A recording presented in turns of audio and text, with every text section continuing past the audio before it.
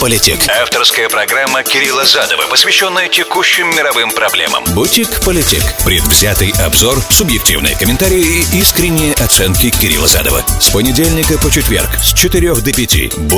Политик. Сказал, как обрезал.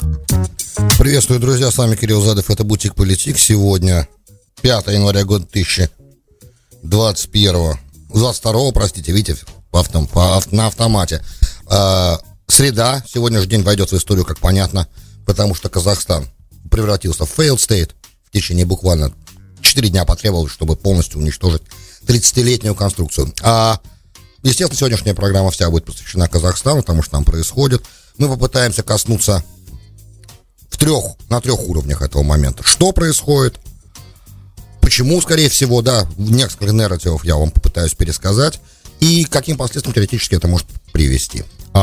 Какие задачи ставит перед окружающими Казахстан государствами и перед конкурирующими powers, да, перед конкурирующими силами на этом евразийском пространстве. Достаточно большом. Казахстан очень большая страна. Если вы смотрите на глобус даже небольшого размера, Казахстан видно очень хорошо. Поэтому я так понимаю, что эта тема, да, действительно интересует сегодня всех, поэтому должен я исполнять этот социальный заказ. Давайте так его скажем. Хотя это, конечно, очень грустно, но это одна из неприятных особенностей моей работы. Неприятные вещи надо в основном комментировать. Это обязательное условие. Вот примерно такой план на сегодня, друзья. Вы можете мне писать, высказывать свое к этому отношение.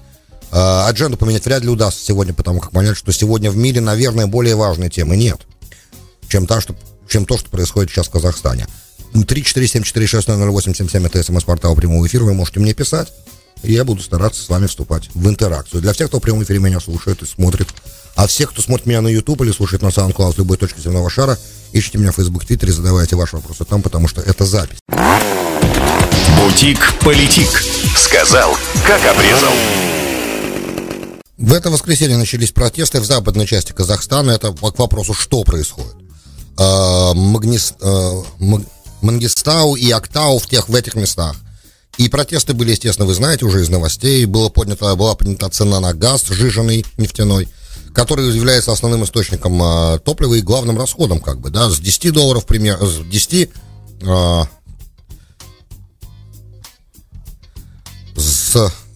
2 раза был поднят. Я не хочу сейчас углубляться в деталь, потому что я не очень хорошо могу сейчас перевести в уме тенге в доллары. В 2 раза было поднято. Это получается такой достаточно серьезный удар по беднейшим людям, по людям, которые недостаточно имеют средств. Что вызвало, естественно, сразу такую вспышку протестов. Протесты не бывали в Казахстане. Это не частое явление, но часто происходили. Теперь несколько еще моментов, которые вначале нужно сказать сразу. Западная часть, западный Казахстан, он наиболее нефтеносный регион. И в течение последних 30 лет, кстати, несмотря на ту огромную выгоду, которую получало государство и основные валютные поступления государств, которые шли из западного региона, по уровню финансирования и по социальному расслоению, наверное, западная часть Казахстана является наиболее ярким примером того, когда центр забирает себе больше, чем неправильного, наверное, можно сказать, неправильное распределение дохода, да. Соответственно, примерно ситуация, как на востоке Саудовской Аравии, в юго-восточных провинциях Саудовской Аравии, там, где основная большая нефтеносная зона, а местное шиитское население получает от тех ресурсов, на которых они, в принципе, сидят, проживают, да, и где-то кочуют, получают минимум. В общем и целом, ситуация началась с протестов. Протесты были широкими. Тогда Токаев и правительство его пошло на уступку именно в западном регионе. Они сказали, что там на западе Казахстана мы цену понизим. Что, естественно, реакция была, на мой взгляд, не совсем верная. Потому как, во-первых, если ты понижаешь, то ты понижаешь везде. С другой стороны, почему, если ты понижаешь только на западе, а что остальные регионы, в которых ведь тоже цена была повышена? В общем, в итоге протесты пошли по всем крупным городам, и, естественно, самым главным места — это Алма-Ата, которая вызывает наиболее пристальное внимание еще в десятках городов Казахстана.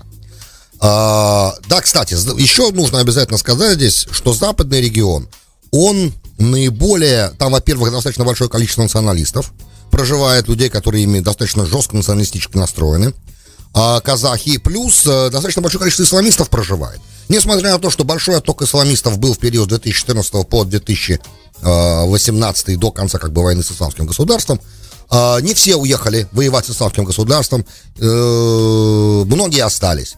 Соответственно, два тут одновременно действуют фактора еще.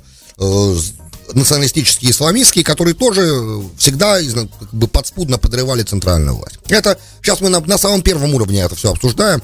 Все дальше будет больше. И вообще сегодняшнюю передачу, естественно, надо воспринимать как передачу, которая подготовительная, потому как события будут развиваться дальше. И многие вещи станут известны, которые неизвестны сегодня. И источники сегодня достаточно противоречивы. Не все можно по этим источникам... Не всю информацию, необходимую для того, чтобы делать какой-то настоящий такой серьезный анализ, можно уже почерпнуть, но что-то уже можно. Итак, эти два фактора, да, исламистский и националистический, они влияют, но они, естественно, влияют в масштабах всей страны. Да, это на самом элементарном уровне. Дальше. Протесты, Такаев, первое выступление Такаева, которое я слышал, было достаточно таким примирительным и, на мой взгляд, слабоватым. То есть, вместо того, чтобы, потому что были когда-то протесты раньше тоже, во времена Назарбаева они были, и там они сразу жестко подавлялись. Здесь господин Такаев, который сменил Назарбаева в 2019 году, и помните, все время в пример приводили, вот как бы нормальный вариант для авторитарного лидера уходить, да, как правильно это делать, вот так вот, передавать человеку полномочия в тот момент, когда еще это не... Еще как бы у тебя есть возможности этим заниматься. Теперь, с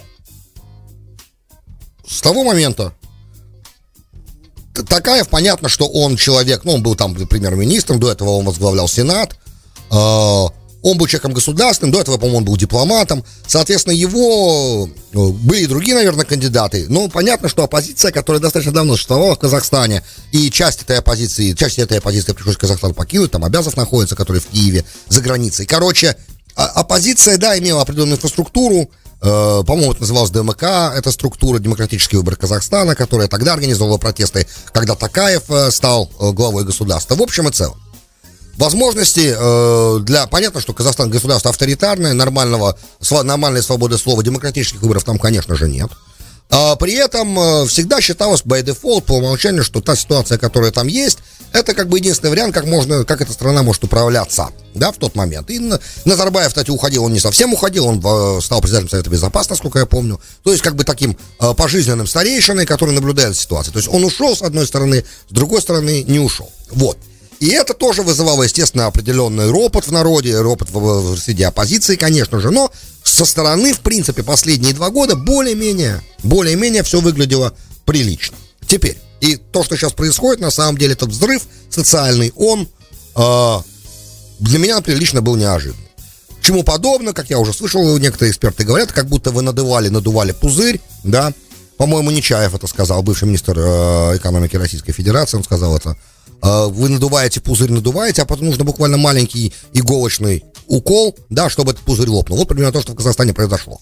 Но это как бы все на уровне, на самом нижнем, да. Итак, протесты эти, когда перекинулись на Алмату, начали потихонечку становиться все более и более насильственными. Изначально они были мирными, потом они стали насильственными. Была увидена полиция и спецназ полиции, начали использовать слезоточивый газ, светошумовые гранаты. Я думаю, что в хронике вы все это можете увидеть. После этого использование светошумовых гранат и ближе к вечеру, да, в некоторых городах встали майданы. Что интересно, организация этих майданов была очень на высоком уровне, то есть сразу подвозили средства, подвозили продукты, ставили юрты, и ясно было совершенно, что кто-то конкретно непосредственно занимается организацией всего этого, хотя никакого формального лидера этих протестов до сих пор еще не выявлено. Никто не встал и не сказал: я как бы представляю протестующих, да, не так, как в Армении, да, где Пашинян шел, например, когда была революция в Армении, Пашинян шел в первом ряду этих протестующих, и было уже понятно, что он как бы неформальный лидер этих протестов. Здесь нет такого, да, по крайней мере, на сегодняшний день все эти клеймы, да, все эти разговоры, например, из Киева, от Абязова, например, да, который говорит, что что мы там поддерживаем и так далее, и некоторые эксперты, которые говорят, что, скорее всего, они оттуда и организовываются, на мой взгляд, не стоят внимания эти заявления, потому что, на таком уровне организовать логистическую поддержку того, что происходит, было бы, скорее всего, вряд ли возможно. Я сейчас говорю, опять же, я стараюсь использовать, как вы понимаете, лексику формальную, избегать неформальной и эмоций. Да, стараюсь как-то отстраненно обо всем этом говорить, хотя на самом деле ситуация настолько нервная, что сложно этот нейтралитет здесь сейчас сохранять. Итак, двигаясь дальше, начали громить оружейные магазины, и начались погромы в разных городах. В Алма-Ате стали захватывать здания администрации, стали вступать в открытое противостояние с силовиками, начались бои, был захвачен аэропорт Алматы, несколько правительственных зданий, начала вступать в противодействие армии. Опять же, все, что я сейчас рассказываю, я рассказываю из тех источников, которые мне были доступны, да, которые я успел посмотреть, и экспертных оценок, которые я успел послушать, и это пока все очень предварительная информация. Дальше мы будем видеть картину. Но опять же, отметьте один очень важный момент.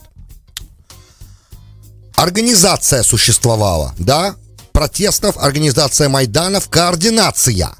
Некоторые эксперты говорят, что вот это та история с демократическими выборами Казахстана, да, уже бы имела определенную инфраструктуру, которая существовала на месте, и которая теперь протестная инфраструктура, которая была, и которая была именно в последние 4 дня задействована. Значит, кем-то она была задействована, и такое, то есть на стихийный совсем уж такой протест, это явно не похоже. Я хочу, чтобы мы все это четко понимали сейчас. Это не похоже. Если первые 2 дня это было похоже на определенное стихийное действие, то дальше это перестало быть похоже на стихийные действия, это стало похоже на то, что даже если на начальном этапе это да, была стихия, то потом она четко подпала под организацию, и какая-то сила, мы сейчас не можем ее назвать, начала, ну будем гадать, конечно, начала ей этой стихийной волной пользоваться и направлять ее в нужное русло. Русло очень простое, русло как бы снесения казахстанского государства в сегодняшнем виде, в котором оно до этого воскресенья существовало. Давайте скажем так, и даже, может быть, до сегодняшнего дня. Сегодня важный день, запомнить этот день, потому что это, в принципе, де-факто день прекращения существования казахстанского государства в том виде, в котором мы его помним последние 30 лет. Уже, да, из того, опять же, к рубрике «Что происходит?». Президент Казахстана Токаев обратился к АДКБ, провел телефонный разговор в формате, я так понимаю, конференц-колла с Путиным и Лукашенко, и обратился к АДКБ за помощью. АДКБ — это Организация договора коллективной безопасности, по натовскому принципу, да, существующему почти, да, то есть нападение на одного является нападением на всех, потому что террористическая угроза, так громили оружейные магазины, да, то есть по простому варианту, громили оружейные магазины, захвачено оружие, банды стали нападать, как бы раздевать там силовиков, проводить их голыми, издеваться над людьми, избивать людей, убивать людей. Количество жертв я пока вам не могу назвать. То есть беспредел, начался хаос, опять же, в этот раз Токаев уже более жестко звучал, что государство не упадет, заявил Токаев. Не думайте о том, что государство может упасть, оно не упадет. Мы проявим необходимую жесткость для того, чтобы эти мятежи, террористическую угрозу устранить. Она теперь называется террористической угрозой. Это официальный нарратив, да. Мне кажется, что это все-таки бандитизм больше, чем терроризм, хотя это достаточно такая тонкая граница, сложно ее проводить, эту тонкую линию, не так просто. Теперь, бои начались, они идут сейчас, идет стрельба, она слышна во многих местах, военные пытаются ситуацию удержать под контролем. Были репорты о том, что де-факто возможно, что какая-то часть полиции в некоторых городах переходила на сторону протестующих. Теоретически это, да, возможно, про переход военных подразделений на сторону, как бы, либо бандитов, либо протестующих, потому что это, я так понимаю, не на одно и то же. Пока таких репортов я не видел, да, такой информации через меня, то есть мимо моих глаз не прошла. Если прошла, я бы вам обязательно об этом рассказал. Итак, в настоящий момент мы имеем государство, которое не существует де-факто, потому как оно не контролирует свою территорию, у него нет монополии на проявление насилия, на использование насилия и вооружений, оружия много на руках людей, как понятно, и это приобретает характер такой начинающейся гражданской войны. Это первый момент. Второй момент, революции, естественно, это первый момент. Второй момент. Токаев обратился к АДКБ. Момент обращения его к АДКБ вызывает у меня некоторые вопросы. Поскольку, как я понимаю, АДКБ — это структура, рассчитанная на угрозу извне, угроза изнутри государства, она не совсем, по-моему, подпадает, опять же, я, может быть, ошибаюсь, так я никогда не читал устав АДКБ, но угроза изнутри государства не совсем подпадает под обязательства других стран каким-то образом в это дело вмешиваться, да, и это вызывает вопросы, опять же, все сейчас пока на самом простом уровне, да, на уровне правовом. Насколько АДКБ реально может, как АДКБ, как институт, да, Организация договора коллективной безопасности, вмешаться военной силой для того, чтобы подавить это восстание, да, давайте называть своими именами. Если возможно, и есть юридическая лазейка внутри устава АДКБ, чтобы внутреннюю угрозу тоже решать таким способом, потому как явно совершенно, что казахстанские силы сами, силовики сами с этим не справятся, скорее всего, раз Токаев обратился к Путину, да, это означает, что все, как бы, ситуация выходит из-под контроля, и тогда, возможно, так это угроза всему существованию АДКБ, возможно, и это экзистенциальная угроза самому Казахстану сегодня. Так она может быть воспринята, и, скорее всего, такова она и есть, это экзистенциальная угроза, то, что сейчас происходит. Раз так, наверное, может вмешаться АДКБ. Это первый момент, но это вопрос. Все, это большие жирные знаки вопроса, на которые надо будет отвечать. Уже извините, ребят, сегодня вопросов больше, чем ответов. Это первый момент. Второй момент.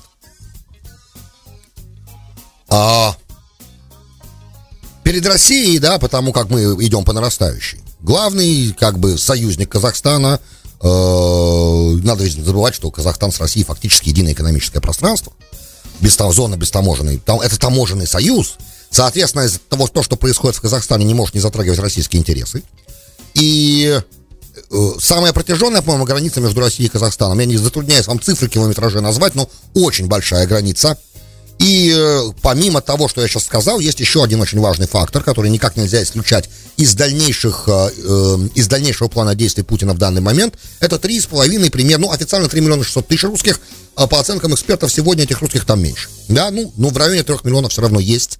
И как показывает практика 90-х годов, когда начиналось это националистический драйв в Казахстане, начался тогда, и в Казахстане, и в Киргизии, и в Узбекистане русские часто становились объектом нападок, погромов, атак и так далее.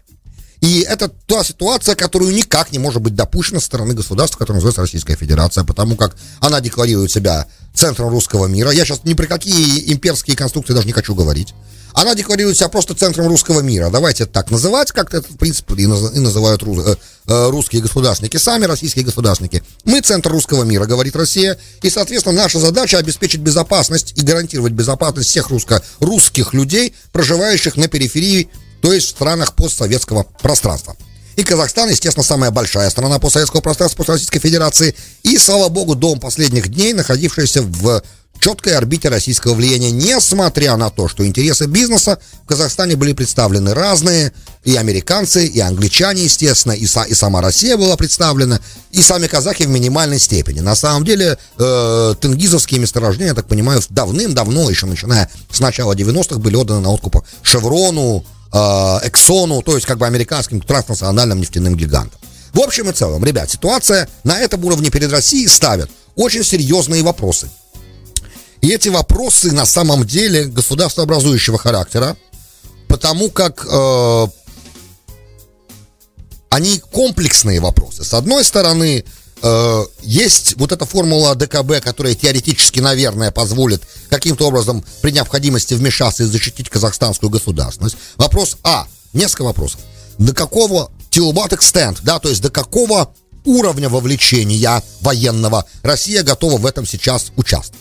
Это первый вопрос. Морально готова. Второй вопрос. Насколько физически, да, то есть hardware и возможности стратегические и тактические сегодня есть для того, чтобы как бы разорваться на два фронта. Не забываем про то, что идет сегодня серьезнейший разговор на украинской границе и большое сосредоточение войск, и очень большое, как бы сказать, доля политического ресурса этого государства сегодня смотрит на Запад, понятно. Потому что сейчас решаются важные вопросы, и январь как раз тот самый месяц, когда эти вопросы должны быть решены в лучшем, при правильном раскладе, при правильном подходе и при правильном разговоре мирно и надолго вперед, да? То есть геополитически сегодня Россия exposed очень серьезным своим политическим ресурсом на Запад, и надо решать вопрос с Западом. В данном случае я говорю, естественно, про НАТО. И тут вдруг возникает в левом подбрюшье, если смотреть как бы...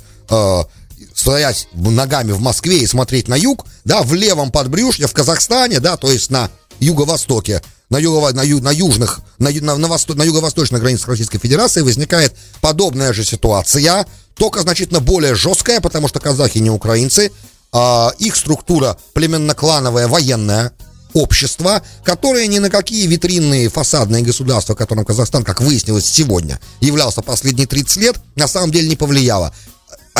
Казахи намного легче мобилизуются, намного легче идут на насилие. Вот же мы видим, какие протесты насильственные, как быстро они смогли организоваться и начать вооружаться и громить оружейные магазины. Это, опять же, исходя из того нарратива, что это внутриказахстанская сила. И в этих военном аспекте этого протеста, то есть военном в аспекте боев сегодня, нет никакого прямого иностранного влияния. Этого мы сегодня не знаем и знать не можем. Мы это будем знать, я думаю, в ближайшее время. Всегда есть те, кто будут кричать, что этого без иностранного влияния и иностранной команды, и иностранной координации невозможно, но на самом деле, да, возможно, учитывая такой уровень протеста. Значит, это второй момент, который очень важно понимать.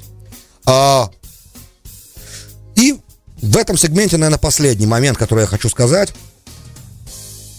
Получается так, что если решение тактическое будет принято сейчас военной силой поддерживать Токаева на уровне российского государства, то это будет означать определенное вовлечение и то, что называется по-английски commitment, который, да, может забрать очень большой ресурс. Вопрос готовности сегодня российского государства, исходя из уровня развития экономики, например, да, поддерживать и обслуживать еще войну на Юго-Востоке, вот так далеко, к тому же от центра, это вопрос. Но я думаю, что теоретически, как бы, государство готово, учитывая, что структура военных округов может себе это позволить.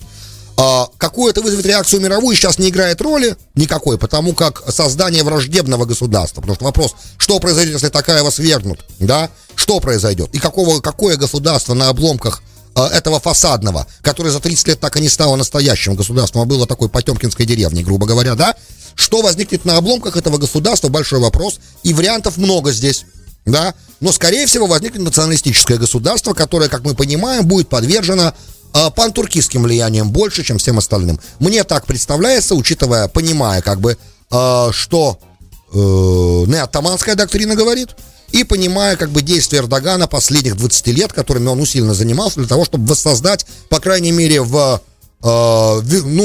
Оттоманскую империю не де-факто, но, по крайней мере, воссоздать сферы влияния, которые Оттоманская империя имела в то время, когда она существовала до 1918 года. Вот примерно, да, о чем, что происходит на уровне, что происходит, да, а к каким последствиям это все приведет, мы, я думаю, поговорим уже в следующем сегменте, друзья. Бутик-политик. Сказал, как обрезал.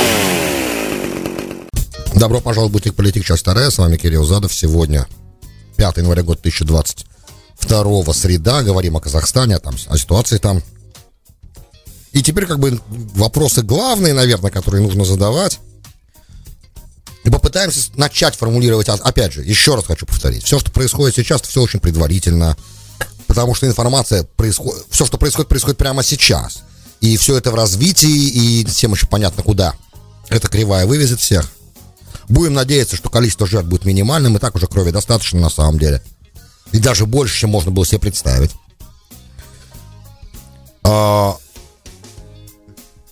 Кто может за этим, в принципе, стоять?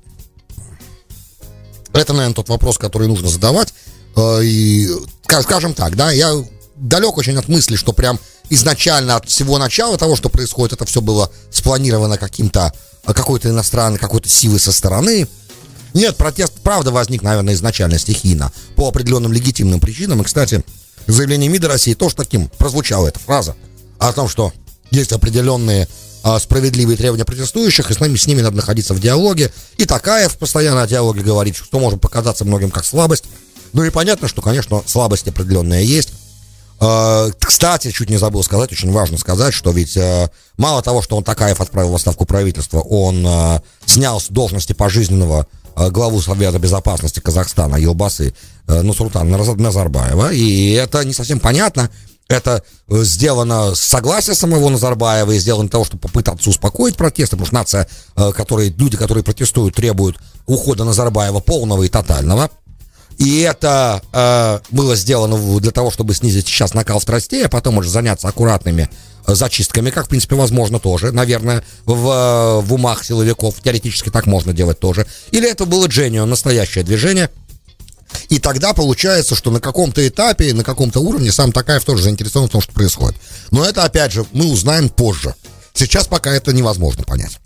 Хотя будут говорить вам люди, что они это четко знают и понимают, и говорить это с опломбом, но это на самом деле немножко самонадеянный момент сейчас. Момент самонадеянности, я бы не хотел себя вовлекать в подобные рассуждения. Сейчас слишком мало информации мне известно. Теперь относительно того, кто за этим может стоять, обвинение США в этом, на мой взгляд, сильно преждевременное, и поэтому реакция Псаки, кстати, была абсолютно прогнозируема. Она уже сказала, что всяческие конспирологические теории возникают периодически на российском информационном пространстве. Мы к этому не имеем никакого отношения. Я, честно говоря, сомневаюсь, что мы имеем к этому какое-либо отношение. Несмотря на то, что технология оранжевой революции, мы видим, работает, да, и майданы организованные, и подвоз питания, и обеспечивание средствами и так далее. Да, все это происходит по накатной схеме, но схема-то накатная. Раз схема накатная, уже непосредственно того, кто эту схему придумал, можно и не использовать.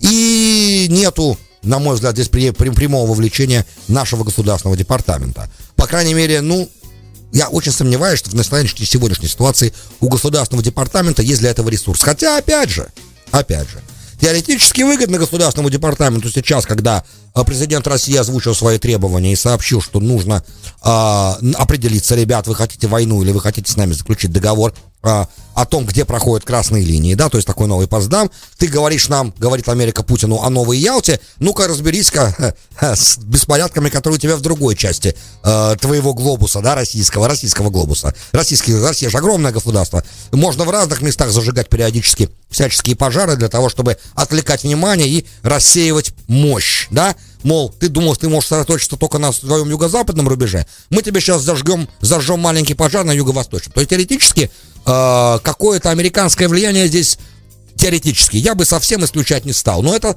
слишком для сегодняшней администрации, мне кажется, было бы слишком, как бы, дать им большой очень комплимент.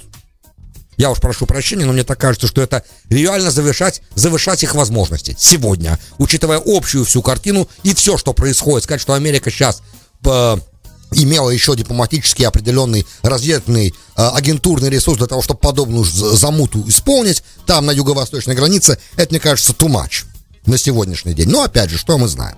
С другой стороны, есть непосредственно сила в регионе, в Евразии, которая, да, заинтересована в подобном раскладе, учитывая, что у этой силы уже с северным соседом, с Российской Федерацией, есть определенные отношения. Я уже говорил вам, имя Эрдогана уже появлялось в контексте того, что происходит в Казахстане. Ни в коем случае нельзя забывать, что Казахстан является зоной, в принципе, турецкого влияния. Почему, спросите вы меня? Ответ очень простой.